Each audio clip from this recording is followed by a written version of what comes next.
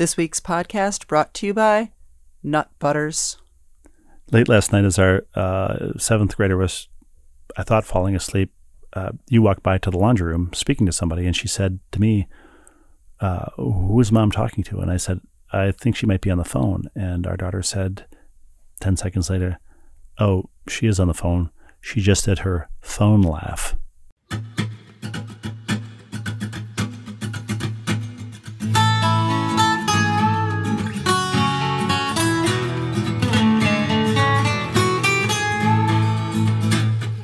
Saying says no pain, no gain, and we found that to be fact. The road might twist and turn a bit, but we all arrive intact.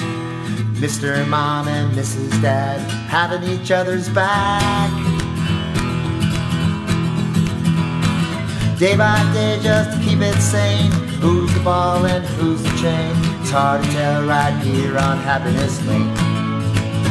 Right before we started recording, you said to me, I don't even remember how to do this anymore. We haven't done a podcast in 3 weeks. The last one we did was right after the Final Four, before the WNBA draft. So about 3 weeks ago, maybe 4. That's how I document time is in basketball dates, but it's been a while. Why? It's been mostly my fault. First, after what? I don't mean to assess blame. It's nobody's fault. It's not like it's a problem. I don't mind acknowledging when something is my fault. Listeners might be grateful that it's been 3 weeks. Sure, that's true. But after, so we got home from Final Four. Then it's super busy for me going to the WNBA draft, so we didn't do one that week. And then the following week, and this is kind of cool, actually. Maybe a month or so ago, or a month and a half ago, I got an email from somebody who represents a show called Girls 5 Eva, EVA, exploring whether or not I would be willing to do a cameo appearance. Is it cameo appearance? Yeah, well, it's more than a cameo. You had several scenes, yes, right? To play myself in one of their episodes. And it was a week I was free. And I'll explain the premise of the show. It's a girl. I can't explain the premise of our episode. Not of the episode, of the show. It's been on for 2 seasons on Peacock. It's hilarious. So, of course, I binge watched it before I was on.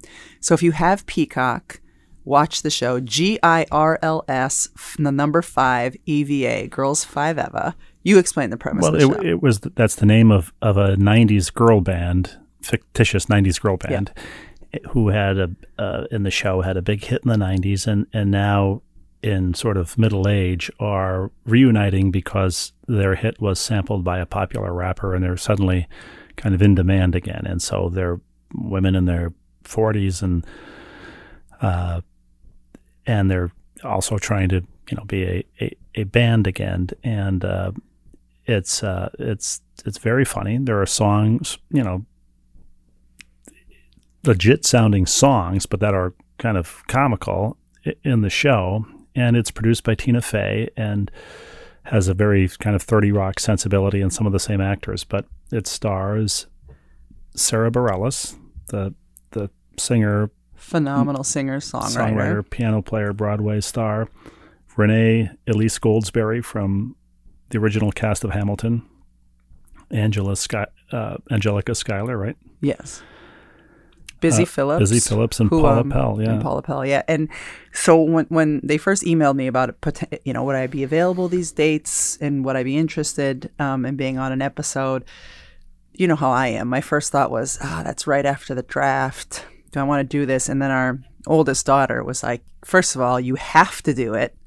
And second of all, you have to bring me with you. And so I agreed to do it and was happily agreed to do it, and then was told because of COVID regulations still with the SAG union, I could not bring a guest. So our daughter was not able to come with me. But we filmed at a castle on Long Island. I was supposed to be there for 3 days. I ended up only being there for 2 days and filmed our episode, and it was such a blast. And one of the reasons it was so fun was because those 4 women that you mentioned were absolutely incredible. Paula Pell, who was a writer. Not Paul Lapel. Yes, who was a writer for a lot of years on Saturday Night Live, including in the late 90s and early 2000s, was a season ticket holder to the New York Liberty back when I was playing for the Liberty. So we were talking about that. Renee Elise Goldsberry has a son who's around our son's age. Her son plays basketball too. So we were chatting about that. Anyway, it was you'd film a scene and then you'd have a long break while they reset the lighting or the camera angle or whatever. And so while there was this break, they turned this incredible room in the castle where we were filming, like a common area, into the green room. So we would just kind of all be hanging out in there. And at one point, we're just hanging out. There was a piano. This could be one of my favorite things about the 2 days. There's a piano. Grand piano, right? I don't think it was a grand piano. I think it was just like a player piano, or upright not player piano, but an upright piano, yeah. And it had a sign that said, a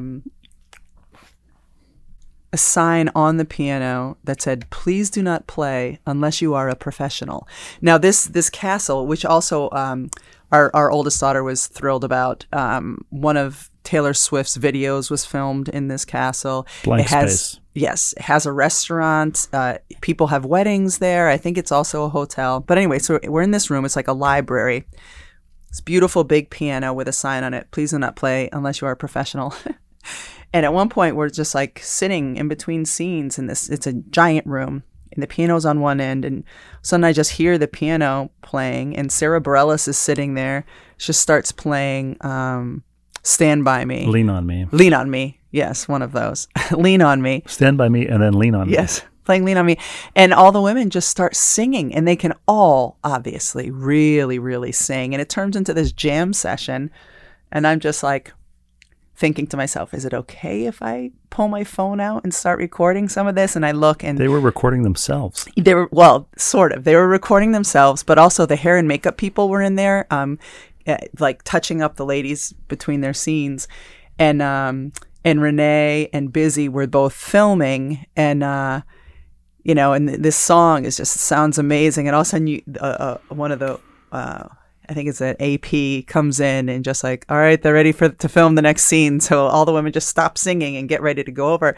But as we're leaving the green room, Renee says, "I wasn't filming that whole time. I hadn't pressed record or something." So she was laughing about that. But once the episode airs, which I don't know when that will be, but it will be on Netflix. It'll be on Netflix. So the first season 3 will be on Netflix, as will seasons 1 and 2. They're going to bring them over from Peacock to Netflix. They're 9 episode seasons, I think, or 8 episode seasons. And I don't know when our episode is going to air.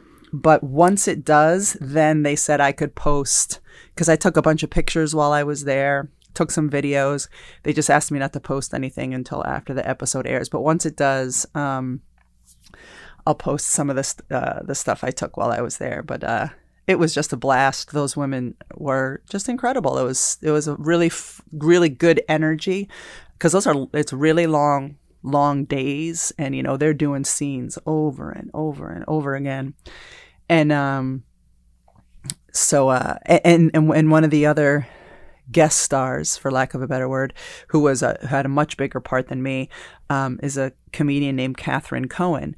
And I wasn't really aware of her, but it was hilarious because our oldest daughter, one of her friends, loves Cat Cohen, went to see her do stand-up in New York. And as our daughter told me, "Oh my gosh, so-and-so, the whole reason she got a fake ID was so that she could go watch Cat Cohen do a stand-up performance in New York." So I've already got tickets for our daughter and her friend. I purchased tickets for them to go see Catherine do a stand-up show in June, I think. And you also procured a fake ID for her, right? Yeah. I think I got them tickets in a place where it's all ages, or at least 18 plus. But I mentioned to Catherine, I was like, my daughter and her friend will probably come see your show. And she's like, "I'll give them tickets." I said, "No, I believe in supporting, especially women." So but she did say, like, "Make sure your daughter comes over and says hello after the show so I can meet her and her friend." So Anyway, that was the reason we did not do a podcast last week. I was explaining to our seventh grader who everybody in the cast was, and I said, this is Sarah Bareilles. Oh, she sings this. I played, I think, the song Brave, and she says, oh, I know this song. I know that song. And then, she knows, she's seen the Hamilton movie and knows, all the songs from Hamilton, so she was familiar with that. And I just went through the IMDb listings of everybody in the cast, and she said, after I said all that, she said, so is Mom the least famous person there? Did you say by far? I said, well, she would certainly have the lowest profile among Broadway fans and sketch comedy fans. Oh, for sure. And I mean, the wardrobe they had me in, number one, is very, very funny. I think it's very, very funny. And at one point, we're doing a scene where I have to give a character kind of a pep talk in a way, and the director said, as she's walking away, like, smack her on the butt, encourage her. And she's like, would you do that? I said, I mean, I did it for the scene, but I said, no, I would never do that. But I also would never be wearing this in real life. Like, I get that I'm playing not myself necessarily, but like a ridiculous version of myself. Yeah, you have to, buy into it, commit to the bit, and look ridiculous, and know that they'll make that ridiculousness funny. Yes, exactly. And because I had watched the show, binge watched the show, I knew they make everything funny. Like it's really, really, really well done. And the showrunner is a woman named Meredith Scardino. Created the show, right? She created the show, yeah. And she was there. They're just a bunch of funny women who are also super talented. They can also, all of them can really sing. They're all very funny. Sarah, obviously, a great piano player as well. And anyway, it was cool to be part of that world for a couple of days. So this is all one long written doctor's note excusing your absence from the podcast. Yes. Last week. Exactly. And then came back just in time to turn around and drive to Western PA. Was I in Western Pennsylvania? No. Lancaster, Pennsylvania? You were west of Philadelphia. Central PA. It's a 5-hour drive from Connecticut. There's a facility there called Spooky Nook. And I don't know, I have to read up on the origins of it, but it's this. It just sent shivers down the spine of anybody who has had any connection to AAU basketball on the East Coast, because it's this enormous facility. I don't even know how many courts are in this thing. It goes forever. But there was a huge AAU tournament there, an Under Armour tournament, and so our daughter was playing, but it was also a big time showcase for some of the elite basketball teams in the country. There and internationally. There are teams from Canada there. And all the top coaches were there kind of watching some of the top recruits in the country. So we enjoyed that. Not only did our daughter play her own games, but she enjoyed going to watch some of the elite level teams that were playing. There was one morning we're there in courtside. It was Jose Fernandez, who's the South Florida coach, then Gino Auriemma, Kevin McGuff, the Ohio State coach, one of the assistants for South Carolina, assistant for Stanford. Like, this court was lined with all the elite level coaches, and our daughter was just really enjoying kind of watching the basketball that was being played as well. It was cool, but it was out there, a long, long drive away. Well, it was only an hour and 40-minute drive from where I was at a boys' AAU tournament in Manalapan, New Jersey. That's right. And every time I passed the water tower in Manalapan, Manalapan, all I could think was a man, a plan, a canal, Manalapan. You know what I'm talking about? Of course I know what you're talking about. The palindrome, a man, a canal, a man, a plan, a canal, Panama? Yes. Okay, just checking. No, I did. But instead of a palindrome, that would be more of a Manala palindrome. What's that? Manala palindrome, yes. Or a panalindrome. So when we were driving to Lancaster, you get off the highway at some point and you're on a thoroughfare. I don't even know what it'd be called, but it's no longer a highway. It's like one lane each way with a bunch of rotaries, which I don't understand why they had all these rotaries, but whatever. And then this is also, I guess, in the heart of Amish country, because you would see signs, that could have said, slow children crossing or whatever signs say. And this one just had a picture of a carriage and a horse. Although we never passed any horses or carriages. But we're kind of in the middle of, it's an interesting intersection of like Amish country, farmland, but then all of a sudden there would also be like a strip mall somewhere. But my favorite was, as we're driving, there's a building on the other side of the road, and for some local healthcare thing, and it like an urgent care, and the sign said, "Competent, compassionate healthcare. Competent, compassionate healthcare." Like, are you going there if there's any other option? I'm not trying to get competent healthcare. I'm trying to get like really, really good healthcare. I just thought I was fascinated by the choice of, is that an adjective? Competent healthcare. I don't want my hospital kind of trying to sell me on a billboard as I go by. If you need to be rushed to the ER, do you want to go to a place that says, like, with a flashing arrow saying, "Come here, we do a good job"? I don't know. Yeah, I felt like we were out in the middle of nowhere, so it's not like, I didn't feel like there was a hospital, within a half hour of this competent, compassionate healthcare, and I appreciate that they're compassionate. I appreciate a little less that they're competent. Isn't that the baseline to be a medical professional, is that you're competent? It literally is the baseline. First, do no harm, right? Right. So, anyway, that was the one thing I wrote in my notes folder after making the 5-hour drive to Lancaster. Can I read you the definition of what a thoroughfare is? Yes, please. It is not, as you had previously thought, a convention of Henry David Thoreau enthusiasts. A thoroughfare is a road or path forming a route between two places. Oh, so I was on a thoroughfare. You absolutely were. Why would I even use that word? I must have heard one of my parents use that word when I was a kid, and so I wanted to throw out thoroughfare.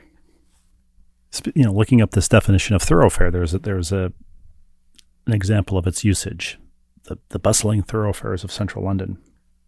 And a friend of mine the other day, just remembering this now, sent me a screenshot of Merriam-Webster online dictionary and the definition of do-over, okay? Mm-hmm.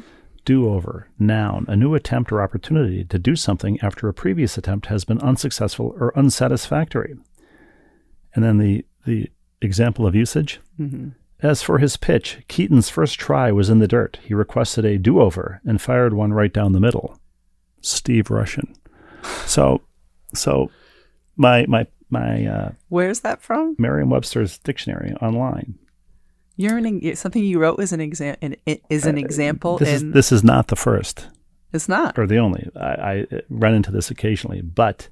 What do you mean you run into it occasionally? How do you run into it? You're looking up a word's definition. I'm the example. I go into public libraries, and those giant dictionaries that are open on a wooden stand, I page through them until I see my name. Okay. Much as I do in the index of a book that I think might mention me. And if it doesn't, I don't pick it up. But yeah, so I was still hoping that my name becomes synonymous with do-over. Like instead of taking a mulligan in golf, you'll take a Russian. Yeah. Huh? I mean, you would certainly like to take a Russian on this I marriage, wouldn't mind right? a do-over. Once again, I'm synonymous. As long as I can keep the kids. Shall we get to viewer mail? Yes, let's get to viewer mail. Before we get to viewer mail, can I just read you something, sweetheart? Only if it's from the Webster dictionary and it has to do with you. Okay, well then let's do that. Okay. The definition of hyperbole. Mm-hmm. Whatever the definition is. Examples of hyperbole. 1. 4 decades later, we're all blabbermouths adrift on a sea of hyperbole, shouting to be heard. Yours truly, Sports Illustrated, April 1, 2002. 2002. I won't bore you with other citations, but a do-over and hyperbole. Does that sound? Gosh, that's kind of perfect. If they're going to cite you in examples of 2 words, do-over and hyperbole are 2 pretty good ones. Who's cited in pomposity? Well, that's just a photograph of me. Okay. Let's get the viewer mail. What do you say? Let's do that. All right. Bait that hook, throw our lure, reel us in with your viewer mail. It's been a while, so the mailbag is full. Is the mailbag hefty? I don't know if it's full. I don't know. It's a virtual mailbag, so it probably can't be full. This comes from Gloria. Dear Rebecca and Steve, writes Gloria, thanks for another enjoyable pod. I'm responding to Rebecca's call for memorable coffee stories. Ooh, yes. I have 2 from my college days at Indiana University. A friend and I had gone to a local coffee house, and this was before the days of chain coffee shops and before we all knew everything there is to know about coffee. I had ordered what for me at that time was a new phenomenon, an espresso. I then went to my college job at the university budget office and was talking a mile a minute. A coworker finally asked me what I had to drink, and when I told her it was a new coffee called espresso, she explained it was coffee on steroids with enough caffeine to send me into a tailspin. My second IU coffee story involves the young man I was dating at the time taking for me from the cafeteria a cup and saucer embossed with the school logo. He wrote in calligraphy on the bottom, "You drive me even to criminal acts." Wow. Isn't that special? What was that? The church lady. I know it was a church lady, but... You drive me to criminal acts. Yes. That's... It's funny, no? Yeah, it's funny. I mean, it's a interesting new category of your coffee and criminality. Yes. Let's call it. Yes. Keep up the great work, writes Gloria. Gloria the Snowbird from Arizona, by way of Colorado, or however I signed my name last time. Sounds perfect to me. It does. You will now forever be known, though, as Gloria who drives men to criminal acts. The abettor. Alfred writes, hi, Steve and Rebecca. I have 2 topics. I recently listened to Steve's book, Nights in White Castle, from audible.com. I loved every word of it. Thank you very much, Alfred. Much appreciated. The work is funny, so many good pranks and wacky experiences in that part of Steve's life. Heartwarming, so much love in Steve's family, and nostalgic for me, as I also graduated from Marquette in 1988. Well, wow. Nice. I think you're squarely in the demographic then. Yes, about without question. Book about my high school and college days. I thought that Greg Balia did a great job as the narrator, but the fact that Steve does not narrate his own books surprised me. Because Steve is such a good podcast co-host, I expected to hear his vocal talents. Now, Rebecca, that might be an example of hyperbole, but I've never been asked to voice my own books, and I've never. Does the same person asked. voice both of your books? Yes. Okay. Can Steve talk about the decision to have someone else do the narration? It amuses me that there was a decision. I was informed. I'm not even sure that I was informed. I don't even know that they ever asked me anything about the audio versions. I have heard from some people, if there's a mispronunciation, particularly of Edina, Minnesota, as Edina, which amuses me because it irritates the citizens of that suburb of Minneapolis. But no, there was no discussions. What if they had chosen a person who has a really annoying accent or an annoying sounding voice? Would you have voiced your displeasure to the book publisher? Fortunately, they chose a really good person, right? Yeah, I think he's an acclaimed voice actor, but this will come as a shock to you. You've never listened to it? And to our listeners. Well, I haven't listened to the books, no, not because of the voice actor, but because of my own... You wrote them. Why would you listen to them? Well, I would be self-conscious listening to them. But what I was going to say is the shock to you and our listeners is that, contrary to what you would think, I don't love the sound of my own voice. I don't even like the sound of my own voice. I call BS on that. Well, it's true. I mean, but anyway, so there was no decision. It doesn't stop you from orating. Doesn't stop me from orating? No, it doesn't. Would you like me to stay silent on the podcast? It seems no, like not it on seems the like podcast. It seems like an audio medium. Yes. Okay. Anyway, I think listeners should know that the only talking I do around here in the course of a given week or the last 3 weeks is on the podcast. that's not quite true. But it's close. Can I say can I bring up something that you do that's slightly, what's the word I'm looking for? Annoying? Yes. Infuriating? Not infuriating, just slightly annoying. I haven't brought this up to you before. Well, then by all means, I think this is the best possible forum for it. Is when you talk on the phone and you have it on speaker. Every couple of weeks when I talk on the phone. Yes. Especially if you're calling somebody to resolve an issue. So say you had an issue with I don't know if it was a credit card or whatever, and I know you're putting it on speaker so that I can hear in case you need my help. But I don't want to listen to your phone call. Like either put in earbuds or like I wear my earpods now, AirPods I guess they're called, because like I don't like holding the phone to my ear because then your hands aren't free. So and sometimes I'll be on speaker if I'm the only one home. But I don't want to hear somebody else's phone call. You're not the only one who does it. Plenty of people do it, but I think your phone call is your phone call. Was the sound of my 89-year-old father's voice on the phone this morning irritating to you? No, and that's not.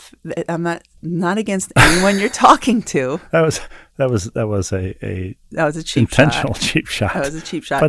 But just as a general practice, and if any of our listeners talk on speakerphone when other people are around, it's just I don't want to be a part of your conversation. That is the phone call that I had this morning that prompted that this. made me remember this. But it wasn't it's not the origin of it. No. And some like one time you had to call our bank. I only do that. And you were all stressed out because you had to deal with some issue.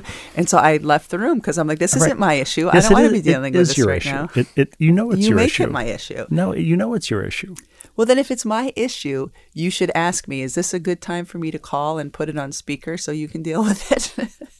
It's not me dealing with it. I don't know the account number, and I don't know the whole issue, incidentally, was I didn't know the passwords to get into our own bank account. I know. So Anyway, Alfred has this short second point. 2, one more thing. Could you go back to pronouncing Mercedes like the Scottish former Formula One commentator Paul di Resta? I missed the way he said Mercedes.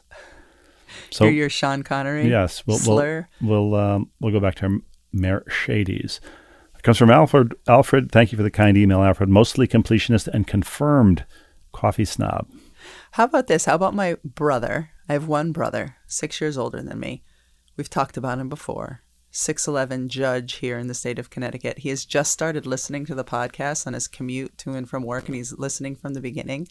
So now I'll just get random texts from him that'll say like, I didn't know that, I knew the 5th grade teacher did this. I didn't know she told you to lip sync. I'm mad.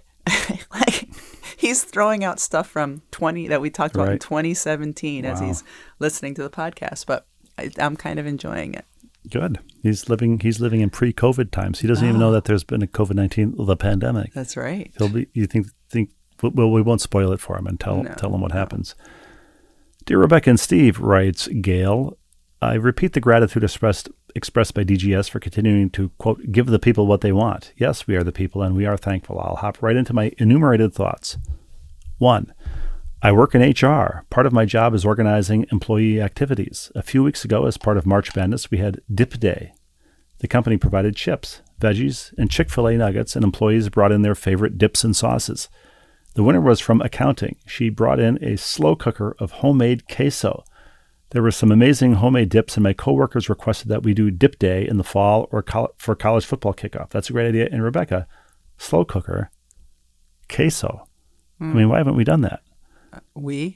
I don't know why we haven't done that yet, but that sounds delicious. I Okay, wonder how they did it. Did they have like a ladle and people would put some dip into a cup? Because obviously you can't just dip your somebody from accounting just dragged a chip right through there. May have. But what would it be? You get those glass jars of liquid cheese like on the chip shelf at the grocery. Yeah. Pour a bunch of those in and add some what? I don't think that they got a bunch of jars of that. I bet it was a homemade cheese deliciousness. Put a brick of Velveeta in and probably some. I'm guessing there's some cream cheese in there. Maybe there's sour cream. I'll have to look up a recipe though, because it sounds like it could be a delightful concoction to dip your chip in. What I think it is, or at least should be, and I'm willing to try this experiment. Take a brick of Velveeta, put it in the crock pot, and slow cook it all day. Put your phone on the tripod and do a time lapse video of it melting, and then eat it. Okay. All right. 2. This is from Gail. My third grader is part of his school's drama club. He is a hydrogen molecule in this spring's production. He's a hydrogen molecule. Awesome. He is thrilled about his role, and we are both bursting with pride and very curious about what this play is all about. Also, he's in the 90th percentile for height and weight, so he fields lots of questions about what position he plays in football. Like many of our tall viewers, he swims. Nice. He's got to be the tallest hydrogen molecule in the school play, wouldn't you think? I would think. I'm curious now what the play is about. 3, I'm guessing it's not a play that we're already familiar with. I can't think of any hydrogen molecules in Shakespeare or... Because those are the plays you're familiar with? Shakespeare and... High School Musical, the musical, the play. Yeah, it could be. Maybe a hydrogen molecule in that. 3, lastly, I received a jury summons and am expected to report for duty tomorrow, April 11th. I will report back as to my experience as a juror.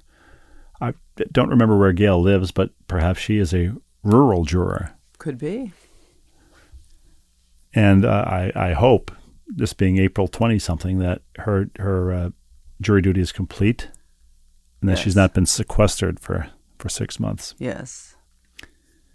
Random thoughts from Claire with an A-I-R-E. Claire writes, Hello, Rebecca and Steve. This email has been a long time in the making, so I apologize for the randomness. Never apologize for the randomness, Gail. 1, although they're enumerated. 1, your conversation several weeks back when your clothes dryer wasn't working piqued my interest. Clothes can be hung outside even in frigid temperatures. Quebecois do this all the time. Who? Quebecois. The people of Quebec. Oh. And she even helpfully provides a phonetic spelling K-E-B-E-K-W-A. Okay. Quebecois do this all the time. I have driven through rural Quebec in the winter and seen clothes and sheets frozen solid hanging on front porches. See this tree hugger article if you're interested. Well, I mean, so your shirt, say, is a frozen solid. Is there a benefit to doing that?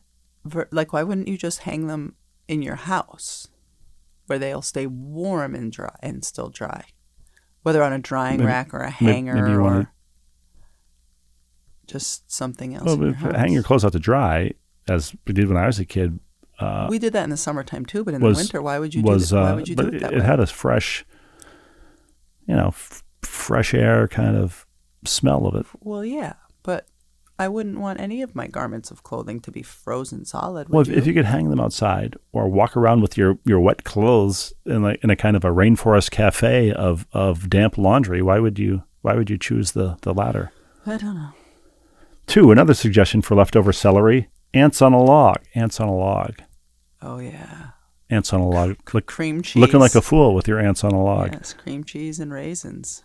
Yeah, this fantastic snack of celery, the log, raisins, the ants, and peanut butter. Ooh, peanut butter. I would prefer peanut butter to the cream cheese fixation today.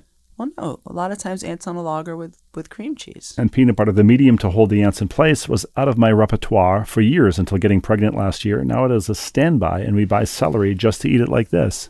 Oh, celery is a good vessel for peanut butter, or any nut butter. I'm partial to almond butter, but it's a good way to. Can you rank nut butters for me? I can rank. Number 1 for me is almond butter. Number 2 is probably peanut butter. Number 3, cashew butter. You've never had cashew butter. I have. I don't buy it because it's number 3. I do buy almond butter and peanut butter. I use almond butter when I make like the oatmeal roll-up things. Energy balls, peanut butter balls, whatever people call them, but I use almond butter for those. Have you ever had hazelnut butter? I may have. What about butternut butter? No. Would that be redundant? Yes. I'm just looking up names of nuts now. Yeah. 3, I heard a brief interview with Monica Zanano after the championship game. She mentioned... Zanano. What did I say? Zanano. You said it a little differently than I do. Are the two names not synonymous? No. Monica Zanano. Monica Zanano. Mm-hmm. I heard a brief interview with Monica Zanano after the championship game. Mm-hmm.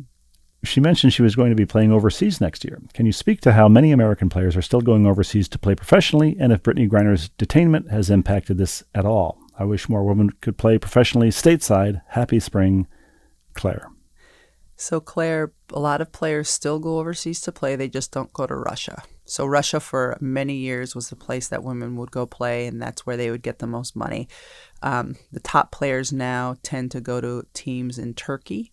Brianna Stewart's Turkish team, Fenerbahce, just won their first European championship. Also the name of one of Turkey's big soccer clubs, yeah. Fenerbahce, along with Galatasaray. Go ahead. And those are two of the big women's basketball teams as well. And players go to France, Israel. So players still go overseas. The top talent gets the most money now in Turkey, where it used to be Russia. So I do think a couple players went back to Russia, which just boggles my mind. But the women play over there from, I think, about September through April, and make considerable amount more, generally speaking, than they make in the WNBA, because it's a much longer season. Stacy, spelled S-T-A-C-Y, writes, "Hi, Stephen. I Rebecca." work with a Stacy, spelled that way, S-T-A-C-Y. Anyway. I mean, what are the other options? With an E? Yeah, or an I-E. C-E-Y, or an I-E, or just an I? Yeah, probably. Hi, Stephen and Rebecca. On my windy walk this morning, I was thinking about my best cup of coffee. Several years ago, we were fortunate enough to travel with my son's soccer team to play in a tournament in Spain. Ooh. We spent a week in Spain, then finished off with 3 days in England. I could probably say that every cup of coffee in Spain was the best cup because it was delicious, and it was usually paired with a spectacular view. In England, not so much. Since they are tea people, the coffee is horrible, at least where we were. The second day, we headed to the train station to spend the day in London and found Starbucks. I'm from Seattle, but I'm not really a Starbucks fan. It will do in a pinch. However, I will say that this was the best Starbucks I've ever had, and one of my more memorable cups of coffee. I've had Starbucks in England, and also Costa Coffee, a big chain over there, but I wasn't a coffee drinker until last year, and haven't been to an English Starbucks in the years since I've been a coffee drinker. So I wonder if it's the opposite of Guinness. So the closer you get to Dublin, the better the Guinness tastes. The farther you get from Seattle, do you think it the better the Starbucks tastes? Could be. I will say that I had a chain cup of coffee in New Jersey, near Manalapan, but not in Manalapan, but I didn't have the creamer that you like to get, yeah. And I couldn't drink it. I couldn't choke it down. I took 1 or 2 sips and realized that it wasn't for me. Yeah, I've become the person. When I went to Long Island for a couple of days, I brought with me some of the oat milk creamer that we like, and to put it in the little fridge that I had in the hotel room. And then when I went to Lancaster, Pennsylvania, I also brought my own creamer, because I've decided that I only really enjoy coffee when I have this particular creamer in it. And I also realized that I prefer coffee from like a gas station than from a Starbucks or say a Dunkin' Donuts or something like that, because like I put in my own creamer, and even at the hotel where we were staying in Lancaster, which is like an Inn Suites kind of a place where they have breakfast and then they have the big urns of coffee out. Like that kind of coffee tends to be pretty good. It's hot and at gas stations, I feel like there's so many people who get their coffee there that it's just always hot and somewhat freshly brewed, and that I prefer that as long as I have my own creamer. I prefer coffee from like a gas station than I do from Starbucks or Dunkin' or unless it's a Caribou, then I'll probably like the Boo. I was going to say that back to Stacy's email. Long Island, where you brought your own coffee, like London, is a place where they prefer tea.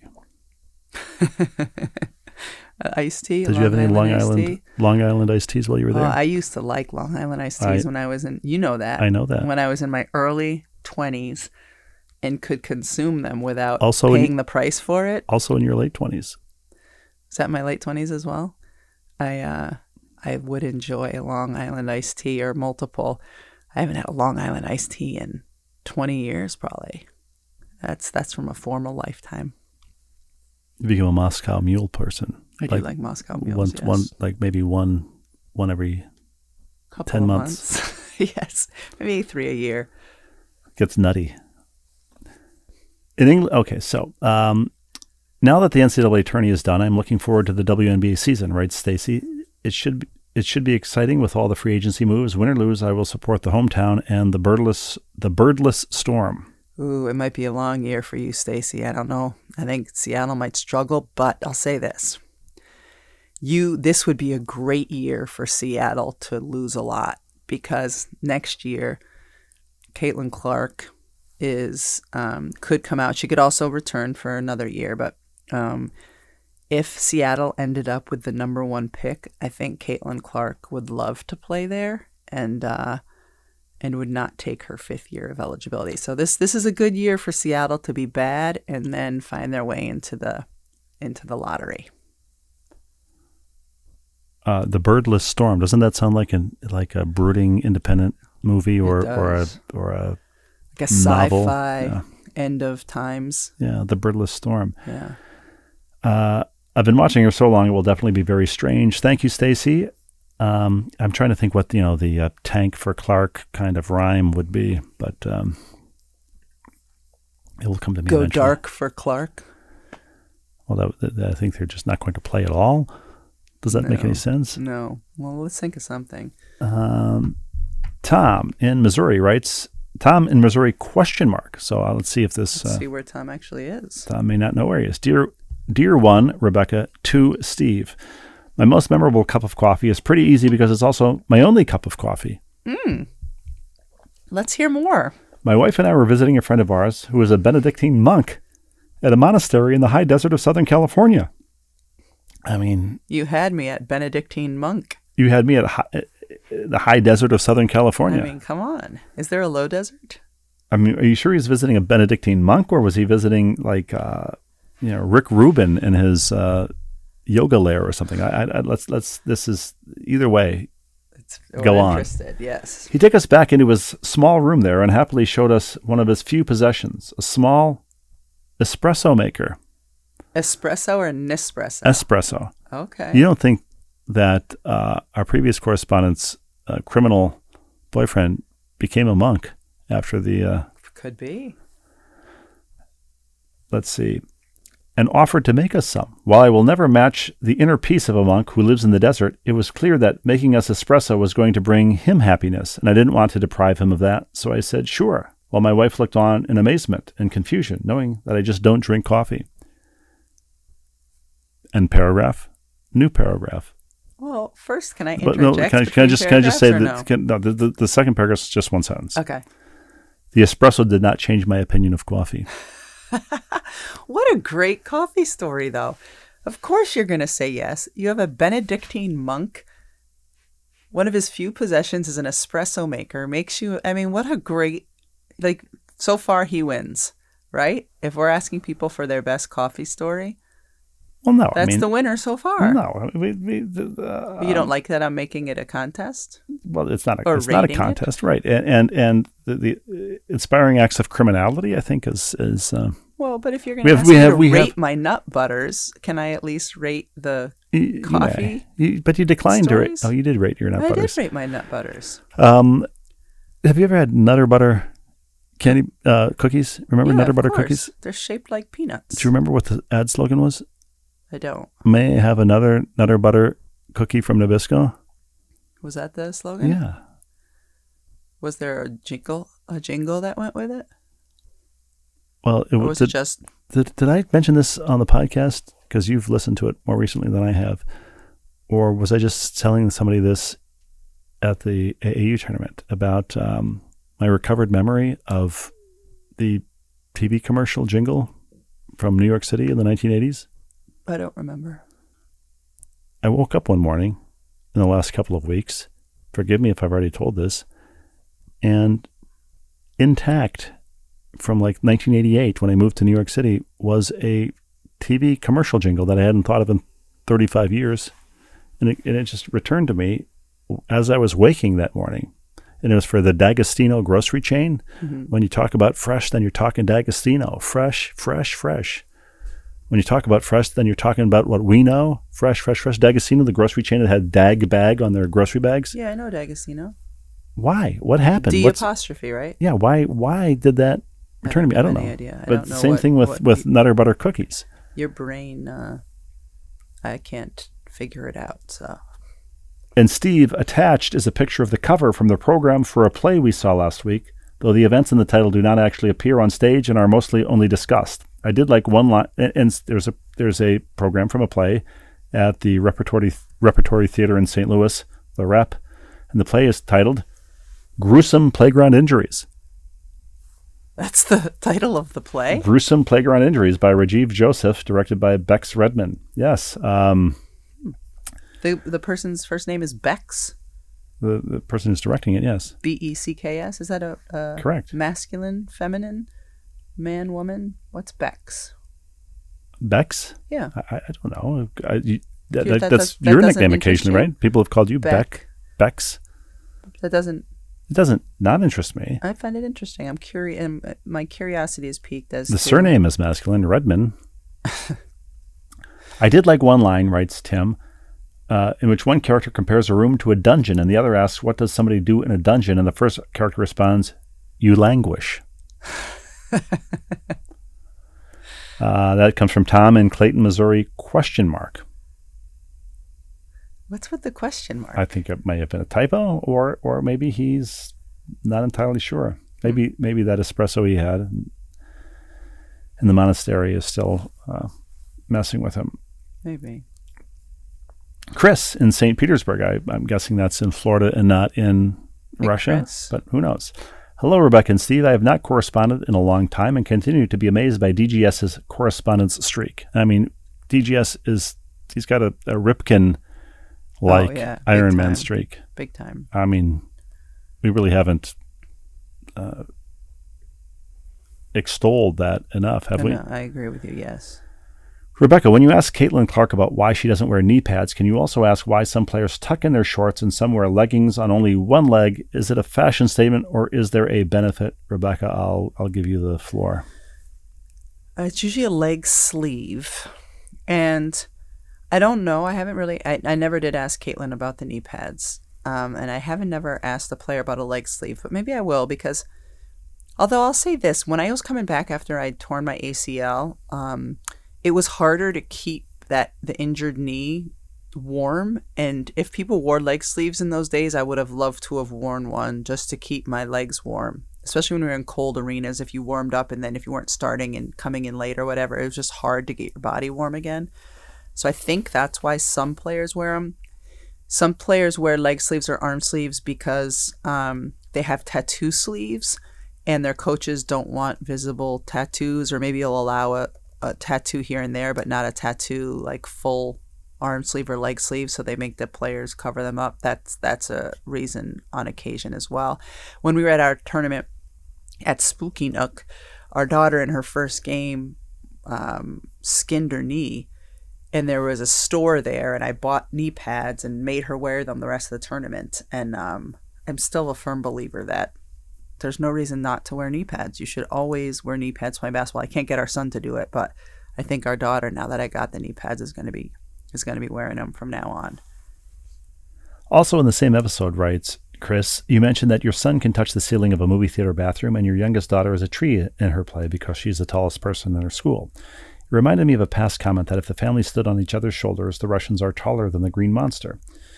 In fact, we would have to stand on each other's heads because we would lose height if we stood on each other's shoulders. Right? Shoulders wouldn't be enough. I think if we were all laid to end to end, and then raised upright by a crane, we would have been 38 feet tall at that point. Not that we could do it anyway, but it would be much more difficult to stand on each other's heads than it would be to stand on each other's shoulders. But then we would have been the height of the 38-foot tall Green Monster. Now I think we've surpassed maybe 39 feet.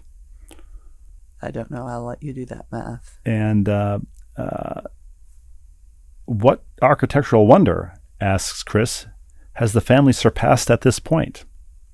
Oh, well, that's on you to figure out. I just did figure it out. Okay, let's hear it. What the next milestone is, all right, for the family is the 40-foot mark. And what is 40 feet tall? Yes. The Hollywood sign. So that if we've surpassed the Green Monster, the next iconic landmark. Well, I don't think we're 40 feet tall yet. That would be the next one. 40 feet tall. What's 40 divided by 6? 7. Oh, that's 42. Yeah, but ish. Well, we're not going to get there. We're not going to get to 42 feet. No. We're not going to get to 40 either. Well, I'm certainly not going to help at this point. Yeah. But we're not getting at least there. 2 kids who are still growing, right? We'll do the math. Well, say everybody ends up 6.5 feet tall, which you and I are not. That would get us to 13, 26, 49. Oh, what are we trying to get to? 40? We might get there. We might have to take in another kid for a while. Right now we're 37 inches total, all of us combined. 37 inches. I'm sorry, 37 feet. Oh, we're tall. What? 6 times 6 is 36. And all but one of us is over 6 feet tall. Yeah, but then the inches, you need lots. It's 12 inches to a foot. So right now we're 37 point something inches in total. I'm sorry, in feet. 37 point something. Let's turn this over to an international accounting firm. They can measure us, add it up, divide it, and see how many feet we are. Okay. We'll hand it over. So maybe we haven't even surpassed the Green Monster yet. Right now we go 6'5", 6'4", 6'4", 6'3", 6'1", and 5'10". And the ones who are still growing are the 5'10" and the 6'4". You and I and our 18-year-old, I'm pretty confident, are done. Yeah, and we're not going to account for shrinkage. No. Okay. Well, somebody who has a calculator. I was going to say somebody who's good at math, but somebody who has a calculator and can do simple division will figure that out for us. Yes. Rebecca, enjoy a break between basketball seasons. As always, thanks for keeping us entertained. Thank you, Chris. This is from your resident chief HR officer, Chris in St. Petersburg. 2 HR people writing in today. I should say before we get to his, we'll get to. We still have Bomb to Bomb Diggity in Huntersville, North Carolina. Writes, dear Ball, red plus mark and chain. Look at that ball. He's got the red plus and chain. The contraband plus sign. 1. The May issue of Sports Illustrated arrived today, and as is my custom, I checked the lineup to see if Steve had an article. Thank you for the entertaining tale about the Van Gundy brothers. Thank you, Bob. That doesn't count as a column. What does it count as? How would I refer to your piece on the Van Gundys? A piece on the Van Gundys, or an article on the terrific. Van Gundys? Feature, a profile of the... Very much enjoyed it.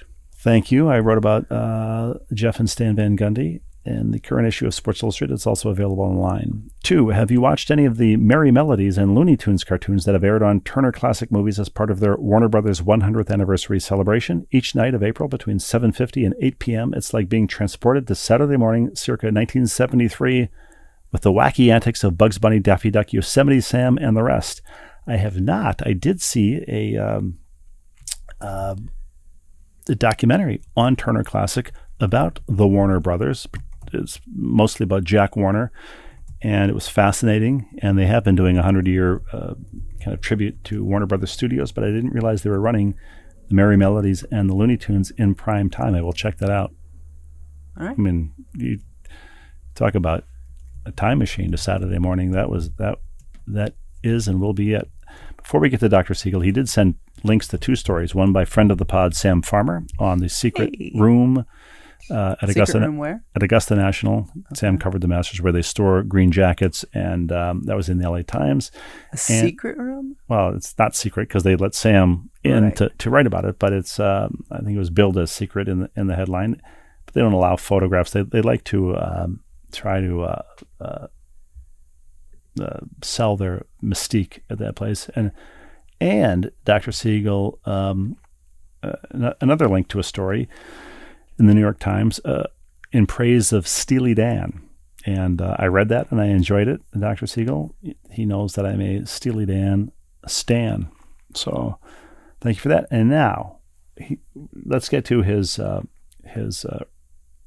correspondence report. I don't remember the episode that he's recapping, but I'm sure he'll remind us. Okay? Yes. Dear Rebecca and Steve, writes Dr. Siegel, I hope that you had a very nice Easter, and I'm typing away while working on Easter, where one of 2 babies have already been delivered, and the day is still young. The day is young. Right. And so are the days, what would you call it? The day's work? The day's production? I mean, the day's... Deliveries? Deliveries. That's the word I was searching for. Harvest seemed inappropriate.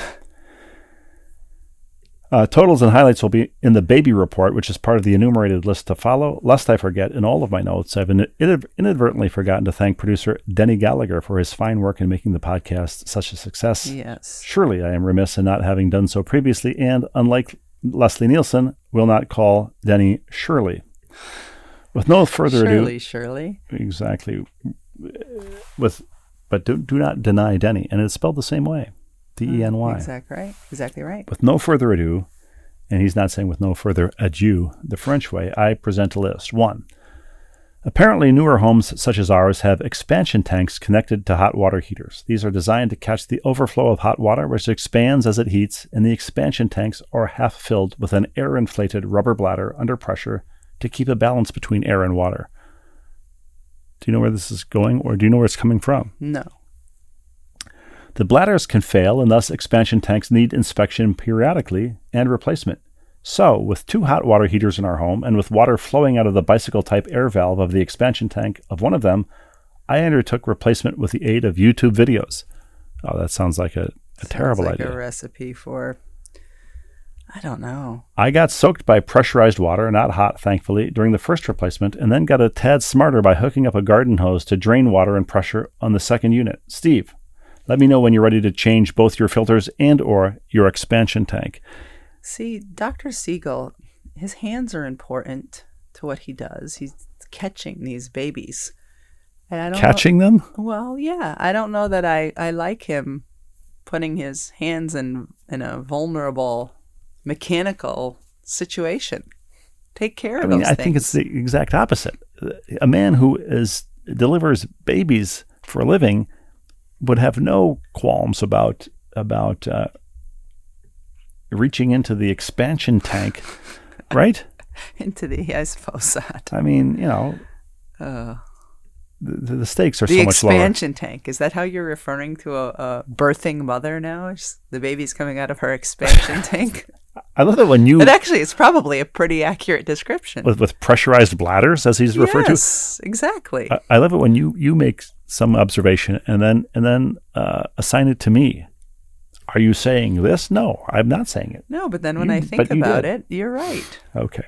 So, Dr. Siegel, working with expansion tanks and pressurized bladders, has had a busman's holiday doing DIY at home. 2, the third F1 race in Melbourne was the Sunday before Easter, and it was a cracker of a race with Red Bull's Max Verstappen being the fastest car on the track. Teammate Checo Perez poorly, with Max on pole. The two Mercedes were surprisingly P2 and P3, and perhaps they could have teamed up to defeat Max. There were unfortunately several driver errors and collisions with no one hurt that led to 3 red flags and 2 standing restarts, and in the end, Max was P1, 7-time champion Lewis Hamilton of Mercedes in P2, and double world champion 41-year-old Fernando Alonso scoring his third P3 in a row. For those who enjoy trivia, that represented 11 World Championship drivers on the podium. There's a short spring break until the next race in Baku, Azerbaijan, at month's end. 3. Belated baby report. Over the past 2 working weekends, 1 circumcision, 7 babies, and 2 middle-of-the-night non-cesarean emergency surgeries. Please note that as I've worked on this note during Sunday, I type as the Masters is about to conclude and a baby is about to come as well. False alarm, baby born, mom and babe all fine, and I got to see the very end. So he got to see the of the very end of what? Yeah, certainly of the Masters, delivery, yes. Or the race. But that reminds me, Rebecca, yeah. Masters weekend, 2003 on moving weekend. day, Saturday. You and I were married, so it was our 20th wedding anniversary. We should have celebrated that. Dr. Siegel's note reminds me that 2 weeks ago was our 20th wedding anniversary. So let me be the first to say to you, happy anniversary. Happy anniversary. Oh, thank you. 4, finally, our 7-week-old new grandson is doing well, and he has charmed everyone, especially his older sister, who at 4 can't keep her eyes off him. Do you remember, Rebecca, when we'd have a newborn, and the older siblings would be fascinated by the baby for anywhere from 1 to 3 days, and then at what age did the resentment set in? With our second born, the firstborn resented her. 20 months. It was like 20 minutes. 20 months, yeah. 20 months. She was 20 months old. Oh, it was the first time she met her. Yeah. The resentment set in. Yeah, when she saw that we were bringing her home, but. Yes. But the others, I think there was more of like a 2 or 3 day honeymoon period. All the best. Gary, thank you as always. Your Ironman streak continues and we're forever grateful. Rebecca, that's all we have.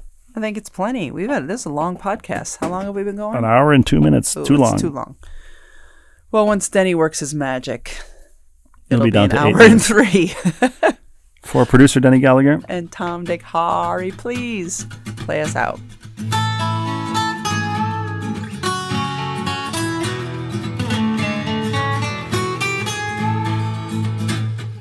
Saying says no pain, no gain, and we found that to be fact. The road might twist and turn a bit, but we all arrive intact. Mr. and Mom and Mrs. Dad having each other's back. Day by day just to keep it sane. Who's the ball and who's the chain? It's hard to tell right here on Happiness Lane. 6 of us and the family pet live in this cuckoo nest. Daily grind puts sanity to a daily test. Androgynous, ambiguous, what we give for a little rest.